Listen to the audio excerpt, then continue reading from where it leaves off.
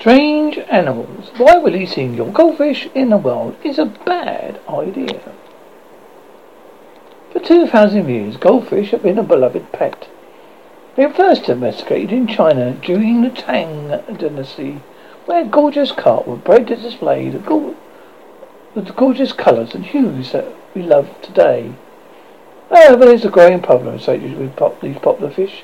Goldfish are taking over rivers in many towns where many people have freed their fish into the wild. Releasing a captive animal back into the natural habitat might sound like a noble thing to do, but you're creating an ecological nightmare. Such is the case of Washington, where released goldfish wreaked havoc on the West Medical Lake. Goldfish are openly considered an invasive species. They grow very large. As a result, they are released in habitats like West Medical Lake. Their population can grow quite rapidly and can quickly demolish all food sources and the rest of fish depend upon. Aquarium bombing, as it's called, is fairly common.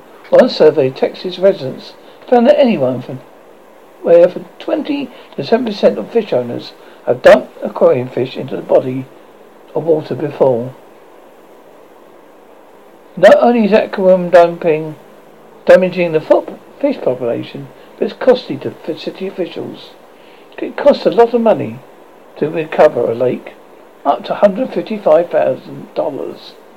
Such a problem that fish and wildlife officials say they're considering releasing goldfish in the wild to be a crime.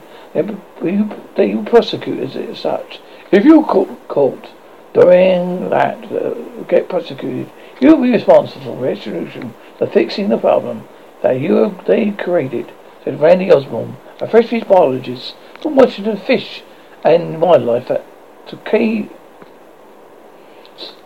So there you are. Don't let your pet fish out. It may disturb the environment.